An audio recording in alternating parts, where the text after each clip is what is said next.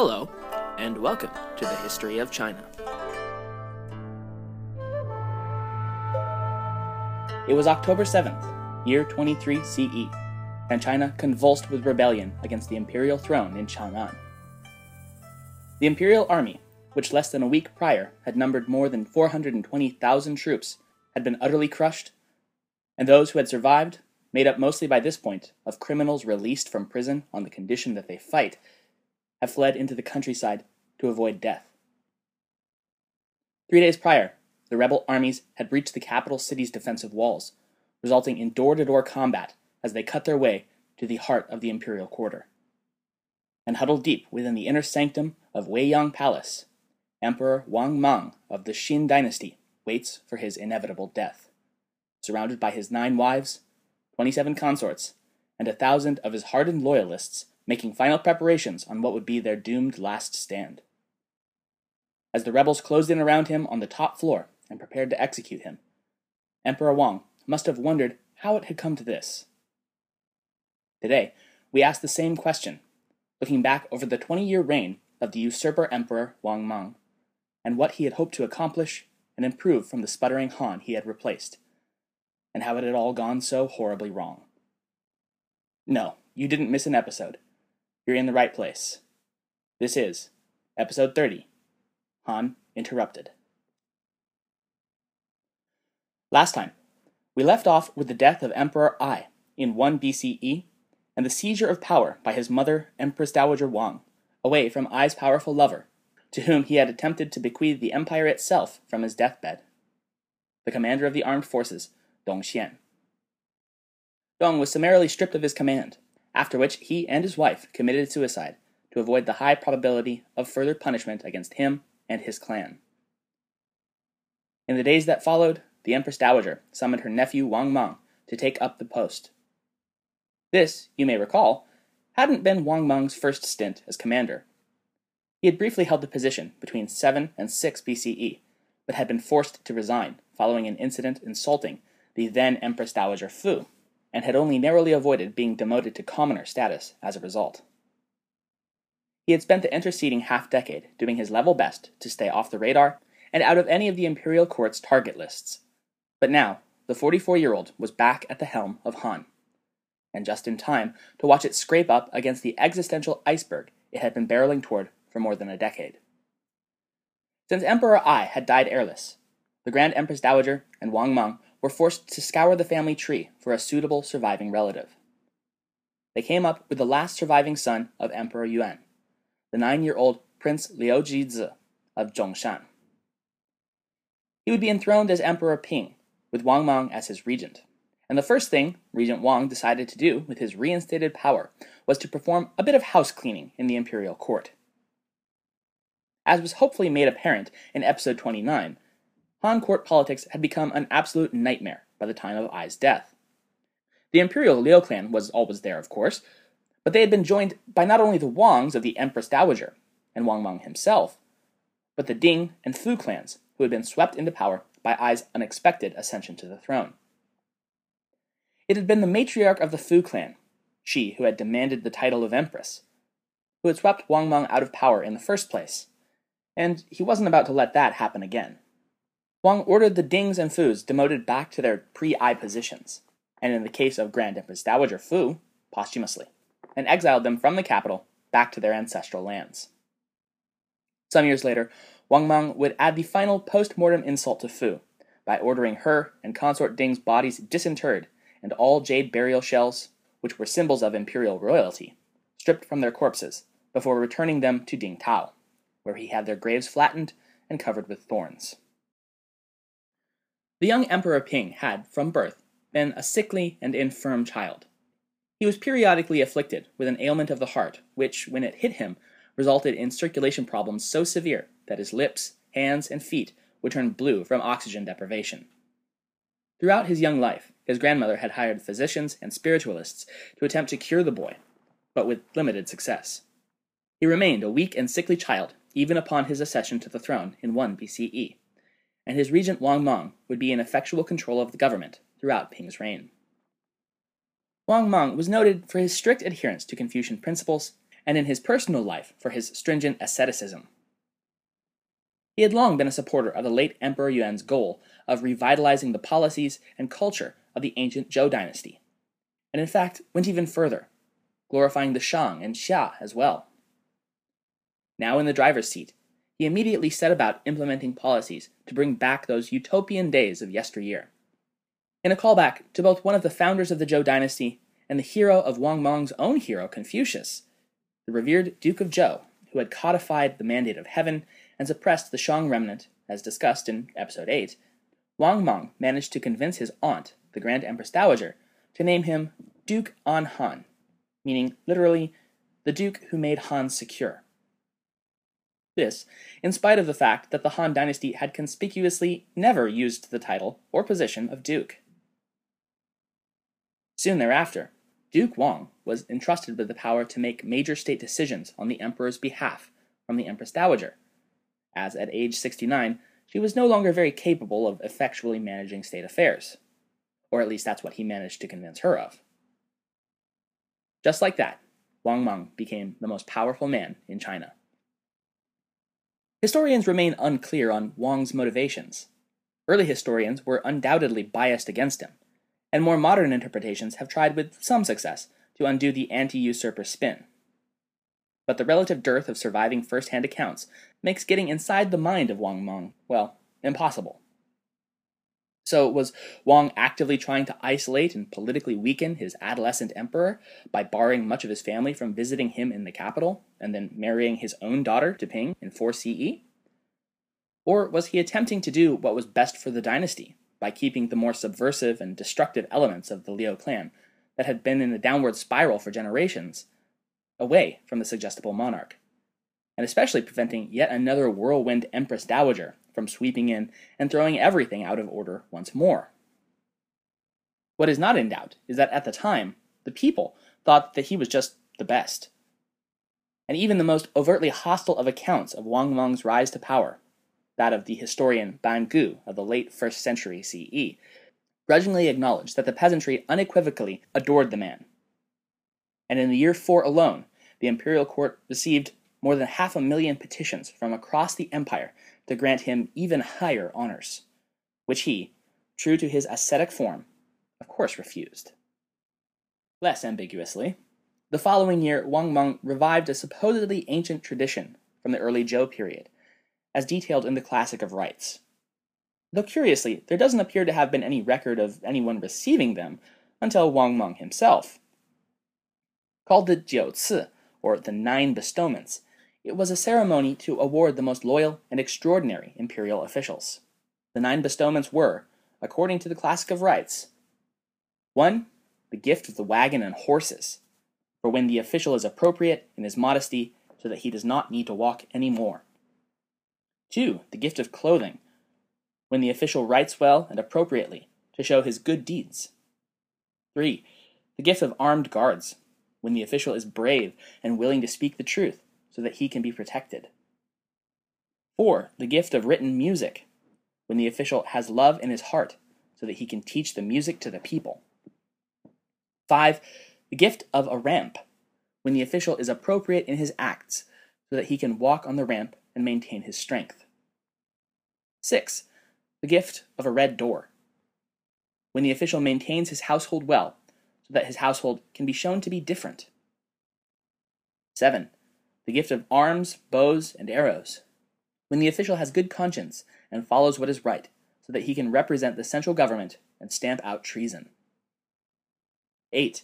The gift of an axe, when the official is strong, wise, and loyal to the imperial household so that he can execute the wicked. And finally, 9. The gift of wine, for when the official is filially pious so that he can sacrifice the wine to his ancestors. From this point on, the 9 bestowments would become almost inherently bound to the idea of usurpation, and typically only sought by powerful officials wanting to display their complete control over the empire in the run-up to their officially overthrowing their puppet monarch. It would indeed be rare for a usurpation to occur without first having conducted the 9 bestowments, and equally rare to have granted the 9 bestowments without there subsequently being a usurpation. Emperor Ping died in the winter of the year 5, at 13 years of age, and by all accounts it seems to have been the result of stone-cold murder by his regent, Wang Mang. Having seemed to have outgrown the heart condition Wang was likely counting on to do the job for him, Ping was becoming a thorn in his regent's side, and moreover dangerously close to coming of age and taking up power for himself. What's more, Ping seems to have held a grudge against his regent for purges against his uncles and the insistence that his beloved sisters and mother never visit the capital. And so, Wang presented his charge with peppered wine, which was at the time thought to keep evil spirits away. But this wine was spiked with poison. Once the toxin began to take effect, Wang Mang busied himself in covering his tracks by writing out a plea to the gods, begging them to take his life in the young emperor's stead and locking the heavenly petition away. This was doubly useful, as if Ping had somehow recovered, he could be shown evidence that his loyal regent Wang Mang had nothing to do with the poisoning and had beseeched the gods themselves to spare the boy. And, if the poison did what it was supposed to do, he'd be seen as faithful to the last. In an especially cruel twist, Ping would writhe in agony for days as the poison burned its way through him, before finally succumbing to death. Once again, the Han Empire was faced with yet another succession crisis. Worse, the late Emperor Yuan was officially out of progeny, and so the imperial court was forced to fall back to cadet branches of the Liu clan, specifically the progeny of Yuan's father and Ping's great-grandfather, Emperor Xuan.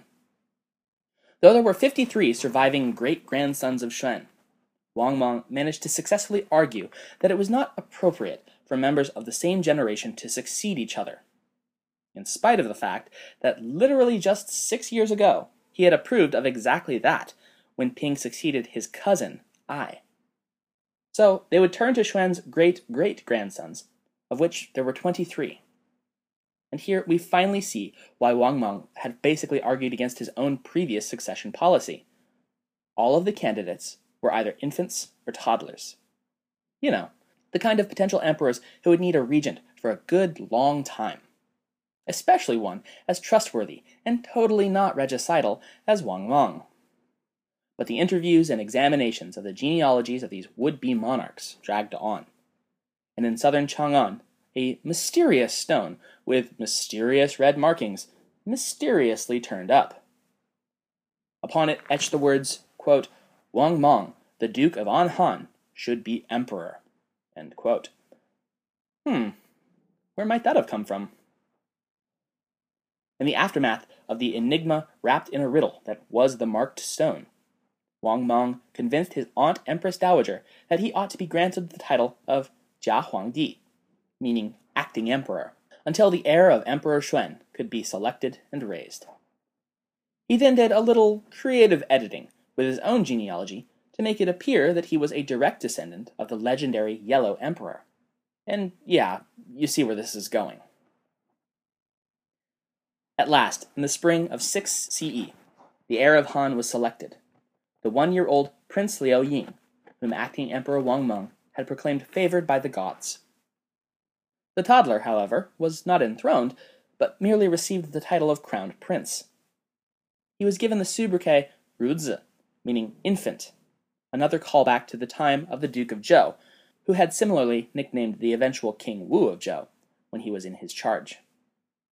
Even today, Liu Ying is commonly known as Emperor Ruzi, that is, Emperor Baby. Now acting emperor, Wang Mang began to remake the dynasty in the way he'd spent his entire adult life thinking it ought to be run, and which he was further inspired by what was called the Old Texts, writings in an ancient script that had been found about 150 years before, during renovations at Confucius's ancestral home. If genuine, as Wang Mang certainly believed them to be, these texts were significantly older than the other Confucian classics. Among other things, they described the institutions of an era of perfect government under the ancient Duke of Zhou, taking those instructions as the goal to strive towards. While acknowledging that perfect recovery was probably not going to happen, he sought to renew the Golden Age of Old, and it was a doozy of a change. First, of course, was bringing back the surface features of the ancient Zhou dynasty, beginning with its 5 grades of nobility: duke, marquis, earl, viscount, and baron. But that same year, he would roll out the initial stages of a series of policies that would fundamentally flip the social structure of Han on its head. He began ordering the recall of gold-based currency that had become the standard of the Han, and had been pressed into a single, easy-to-remember denomination. In its stead, Wang began issuing a far more complicated series of bronze-based denominations. The intention was to have two sets of round coins, denoting 1 and 50 denominations, respectively, and a further two sets of knife coins, directly evocative of the Zhou dynasty, valued at 500 and 5,000, respectively. But that wasn't even the major shift. It was bad enough that bronze was a far more common element than gold, and as such, far easier to counterfeit. But the 50 denomination coins had only 1/20th of the copper found in the 1 denominations, and the 500 and 5,000 with proportionally even less. What this means is that rather than the value of the coin being tied to the value of the ore contained in it, the value was now determined simply by the number that happened to be on the coin. The result was an abrupt shift from a gold standard economy to a fiduciary or fiat system of currency, in which the value of coins in circulation was in name only. Now, fiat currency is all well and good when it has the backing of an established system or government, but to a government deep in the throes of flux or revolution, it really tends to fall flat. You might think of the Roman denarii post-Nero, or revolutionary French assignats, or early American continental dollars. And so it was with Wang Mang's Neo-Zhou coinage. But with the simultaneous recall of the entirety of China's gold reserves to be stored away in the imperial treasury, the economy would quickly grind to an alarming halt. Even as far away as the Roman Empire, the effects of this monumental shift in economic policy were felt. The first real emperor of Rome, Augustus, was forced to ban the purchase of imported silks with gold coins that had suddenly, and to him inexplicably, become irreplaceable. Within China, the shift began to backfire almost immediately. The people lacked any faith in the nominal value of the new currency, and the relative abundance of copper compared to gold led to widespread price inflation and a steep increase to counterfeiting operations. Which means that insofar as China yet operated on a cash system, it was back to barter for everyone. Though, to be fair, the large majority of its 60 million citizens had always been on the barter system, and had probably never seen one of these coins in their life. The economic chaos, combined with a creeping suspicion within the Liu clan that acting Emperor Wang Mang might not actually have their best interests at heart, led to a series of revolts, breaking out under the Marquis of Anzhong, the governor of Zhai, and the Marquis of Yanxiang, all of which are in modern Henan and Shandong provinces. Each of them justified their rebellions, claiming they were attempting to replace the puppet crown prince Ru Ziying. All of these attempts, however, were repulsed by the imperial army, which further cemented the idea in Wang Mang's mind that he, evidently, held the mandate of heaven and the right to rule in his own name. Heck, they'd practically gift-wrapped it for him.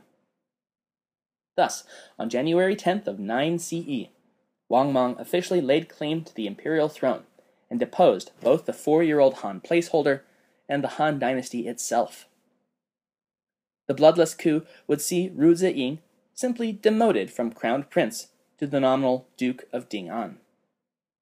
But Wang Mang never intended the child to rule anything, even as a mere duke, and so the position was really little more than house arrest under heavy guard, and he was denied even his wet nurses or even the most basic of education. Though Liu Ying would survive his usurper's reign, as an adult, he couldn't even recognize common animals like cows, pigs, or dogs. Emperor Wang Mang dubbed his new dynasty, well, exactly that, the Xin Dynasty, which is literally the new or renewed. His goal? To make manifest once again the legendary Golden Age of the early Zhou dynasty, as depicted by Confucius.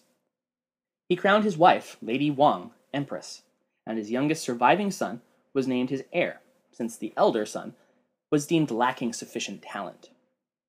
As a mark of how committed the Xin dynasty was to reviving the practices and therefore success of the Zhou, Emperor Wang decreed that all locations and geographical features were from then on to be reverted to their ancient names. Even the capital city wasn't safe from renaming, and he decreed that it would no longer be Chang'an, but instead, henceforth, it would be Chang'an. In one of those terribly confounding instances of Chinese homophones, the word for eternal and constant sound the same.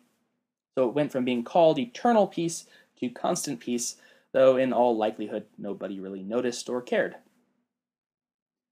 This renaming policy, however, would prove to be a rather embarrassing boondoggle, as it understandably generated a large degree of confusion about what anyone was talking about. Even official imperial edicts were forced to include what was essentially a cipher to decode the unfamiliar place names so that their recipients would be able to understand which locations they were actually talking about. As the empire's gold continued to pour into the treasury and out of circulation, Emperor Wang Mang instituted yet another set of economic reforms, this time even more revolutionary than his venture into fiat currency. In what frankly sounds like it could have been pulled straight out of the Communist Manifesto, Emperor Wang wrote, quote, "The strong possess the lands by the thousands of mu, while the weak have nowhere to place a needle." End quote. But in his own mind, there was nothing revolutionary about it. He was simply reinstating what had, his own Confucian texts told him, worked so very well before. Each man would have his share of land to till, though it would in principle be owned by the state itself. That's right, Wang's solution was land nationalization, in the style of the Zhou kings of old. He called the system Wang Tian, meaning king's land, but it was heavily based on the Zhou land distribution system called Jingtian Zidu, or the well field system. It worked like this. All lands held by estates with more than 600 mu, or about 100 acres, was confiscated and redistributed. If a family had less than 8 members, but more than 15 acres of land, the excess would likewise be redistributed. A given parcel of land would be divided into 9 5-acre components. You might think of a number or hash sign. The 8 pieces along the edges would be privately worked by their tenants, while the central component would be held in common, to be worked by the surrounding serfs, with the lord taking his profit from there, in addition to the 10% tax levied against the peasants' personal holdings. Once implemented, all further land transactions were prohibited, and criticism of the redistribution punishable by exile. Landless peasantry, who were the obvious beneficiaries of the land reallocation, already constituted the vast majority of China's populace. But Wang Mang expected them to grow even larger, since he was also prohibiting the practice of slavery. In the following year, 10 CE, Wang's government empowered a state-controlled economic adjustment agency to control price fluctuations on food and textiles, with offices in Chang'an, Luoyang, Handan, Linzi, Wangcheng, and Chengdu. It was charged with buying up excess production and setting fixed prices in 3-month increments. That same agency would also become responsible for state-sponsored lending to the poor and to entrepreneurs, setting its interest rates between 3 and 10% annually, as contrasted to the private loan market, where upwards of 30% interest was the norm. That same year, Wang Mang implemented 2 brand new taxes. You'll remember that historically, the only taxes collected by dynastic governments had been on property or a head tax. The first new tax was called a sloth tax, which imposed financial penalties on landowners who left their fields uncultivated, as well as on urbanites whose properties were left without trees, and on citizens who refused to do labor. It was payable in textile tributes, or, should those not be forthcoming from the offender, forced labor for the state. The second new tax was truly unprecedented: income tax. It was set at a rate of all profits for professionals and skilled laborers. Emperor Wang Mang, ever the Confucian, believed that his subjects would carry his decrees out to the letter. After all, for the vast majority of them, the reforms were in their direct self-interest. Lower taxes, free land, low-interest loans? What's not to like?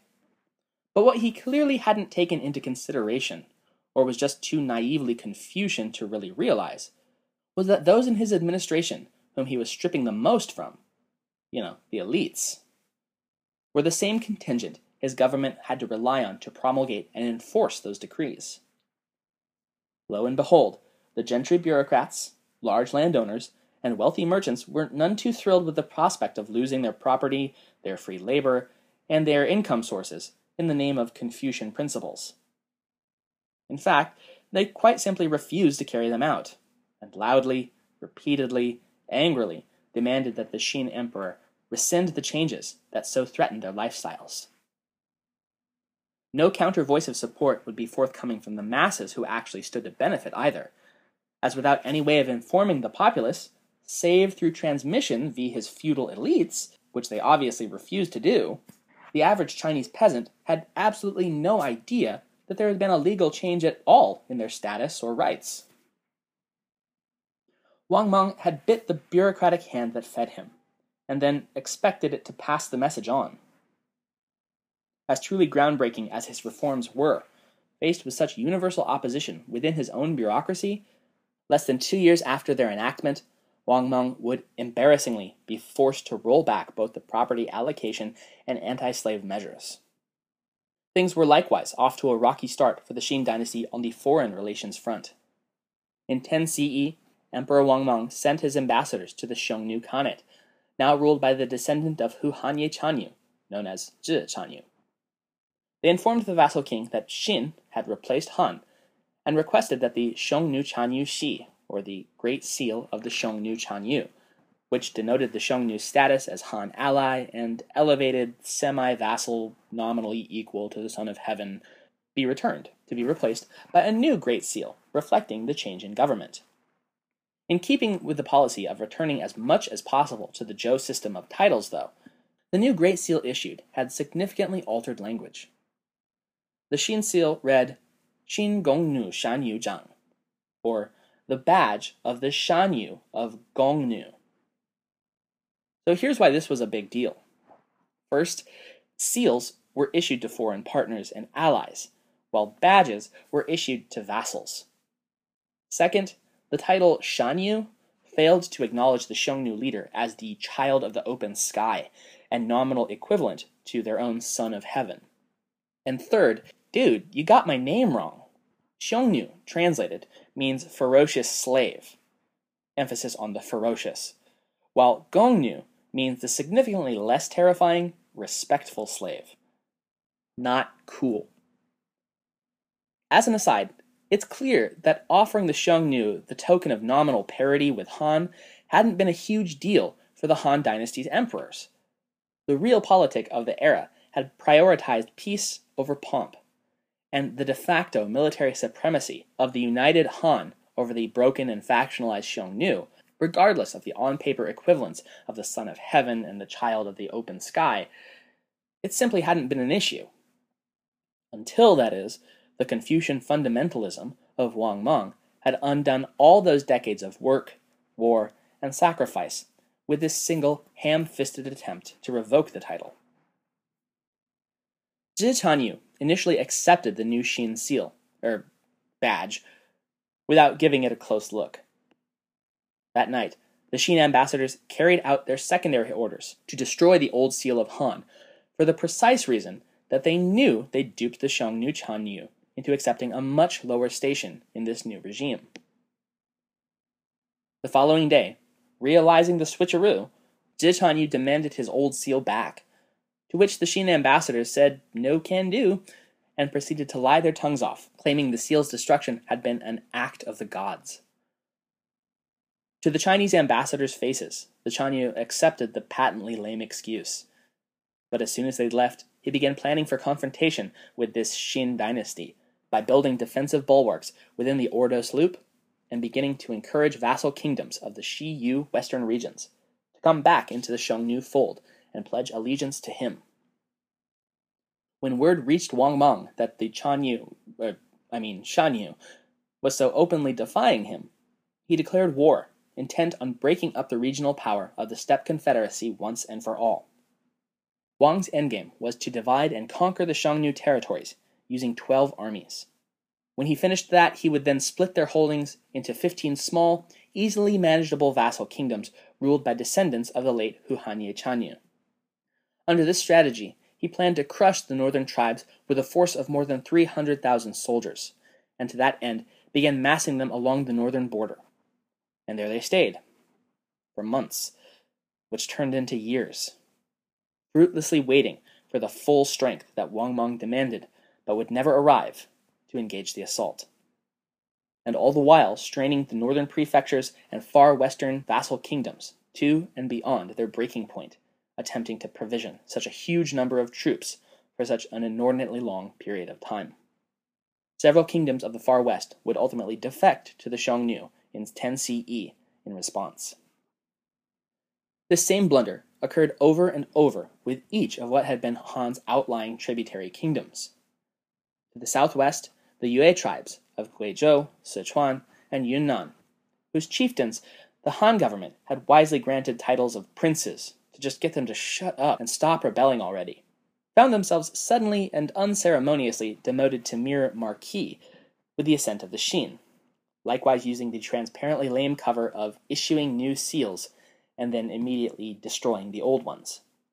Given the tremendous headache the Yue tribes had been to Han before they'd finally reached that aforementioned point of agreement, well, you can imagine just how well Wang Mang's insult went down. But Emperor Wang was unfazed. This was supposed to be Confucius' utopian state, damn it, and Confucius didn't go around buying off his rivals with titles and awards. That was something for the likes of the Han, and Wang wasn't about to stoop to that, no matter how much of a tremendously bloody headache they gave him. Korea was little better. Wang had requisitioned a large number of the ethnic Joseon warriors to bolster that expeditionary force against Xiongnu that was still just sitting on the border waiting for enough soldiers to attack. But remember, Joseon had long been a fence rider when it came to Sino-Xiongnu relations, and few, if any of them, were in a huge hurry to jump to one side or the other. En masse, the Korean tribes refused the Xin requisition and fled imperial territory. When Wang Mang sent a force to defeat and subdue them, it was soundly beaten back and forced to retreat. All of this was compounded when Wang had the Marquis of Gaoju killed, and followed this up by renaming the mark Xiaju, which was a huge insult, since Gao means high or tall, while Xia means low or small. Enraged, the Koreans redoubled their attack along the Xin northeastern borders, further straining the already overtaxed imperial armies, who had expected the Koreans to help them, not turn on them. We'll leave off here with the Xin Dynasty facing enemies to the north, northeast, south, and west. No, things don't look good, but China had been in this kind of position before, worse even, and survived, and even pulled out a victory. In year 10, in spite of the huge challenges Emperor Wang Mang's Xin Dynasty faced, all was not lost. Had things gone differently in the years that followed, it is possible that he might have pulled his utopian vision out of its nosedive and turned things around for his upstart reign. But all that would change the following year when the perennial boogeyman of ancient China once again reared its head, called both the cradle and sorrow of Chinese civilization, as well as the scourge of the sons of Han. I speak of the wild, untamable Yellow River, who in 11 CE will once again breach its wandering banks with devastating results for the people who depended on her, and drown the Xin dynasty's already floundering prospects. Thank you for listening. Hey everyone, hope you enjoyed the show today. Personally, this has been one of the most interesting and fun to put together so far. And so I'd love to get your feedback, comments, questions, or anything else you might want to say regarding this podcast, China, or history in general. We're on Facebook at the History of China Podcast community page, on Twitter under the handle at THOCpodcast, or you can email us at thocpodcast@gmail.com. And of course, our website is still putting out direct episode links, companion posts, and other ephemera regarding all things Chinese history. There, if you're so inclined, you can also find out how you can support the History of China monetarily through PayPal, or become our patron through the Patreon links found on the sidebar and at the bottom of each episode post. You can also help out the podcast by giving us your stars and reviews on iTunes, Stitcher, or whichever podcatcher site you use to get THOC. Word of mouth is how we spread, so we need as many good ranks as possible. And if you know anyone who might be interested in Chinese history and hasn't already found us, please tell them about the History of China podcast. Once again, thanks very much. Today's podcast is brought to you in part by Audible.com. By using the web address audibletrial.com/China, you can receive a free audiobook download along with a free 30-day trial of the service. With over 100,000 titles to choose from for your iPhone, Android, Kindle, or MP3 player, Audible is the nation's leading seller and producer of spoken audio content.